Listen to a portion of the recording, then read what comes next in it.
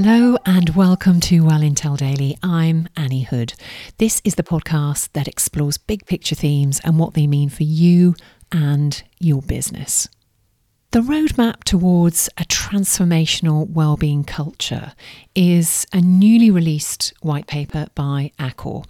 The white paper was curated by the Well Intelligence team and it contains 8 insight threads that I'm going to give you a taste of over the coming days.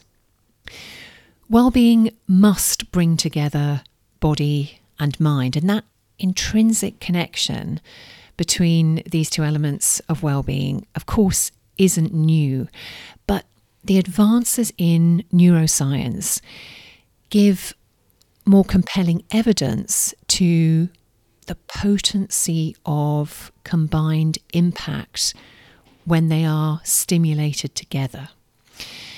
There's a Swiss neuroscience laboratory that have spent 10 years exploring and developing an experiential device that combines haptic and soundscape technology. What is that?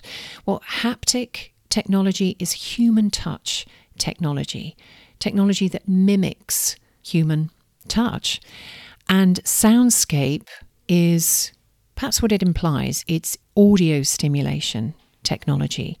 When these two things are combined in what this lab has created, it increases the efficacy of meditation. Why is that helpful? Well, we all know, I think, that being in nature, feeling the sand between our toes, or the crisp mountain air is absolutely ideal. But most of us can't access that on a daily basis. But what if we could? What if the simulation of this sort of experience could be accessed by you and I a few times a day?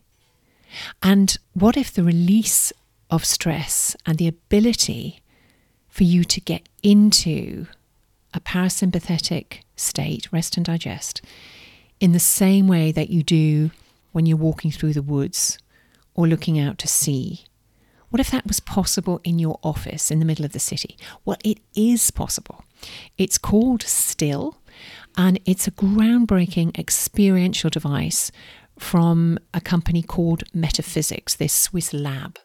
And the profound reality of the connective extent between body and mind, along with technology that helps to optimize it, is core to enabling a better sense of well-being for you and I.